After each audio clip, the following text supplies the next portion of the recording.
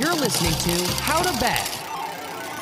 Hey everyone, it's Trey right here with the How to Bet team, where we teach you how to bet, where to bet it, and who to bet on. Today we're going to talk about betting plus 5.5 on a spread in the NFL. When you see an NFL game in which the plus 5.5 appears next to the name of a team, it is referring to the point spread and the team that is considered the underdog in a game. When you see a minus next to a team, it is considered the favorite to win the game. In order for plus 5.5 to win, the underdog either has to not lose by more than 5 points or can win the game outright.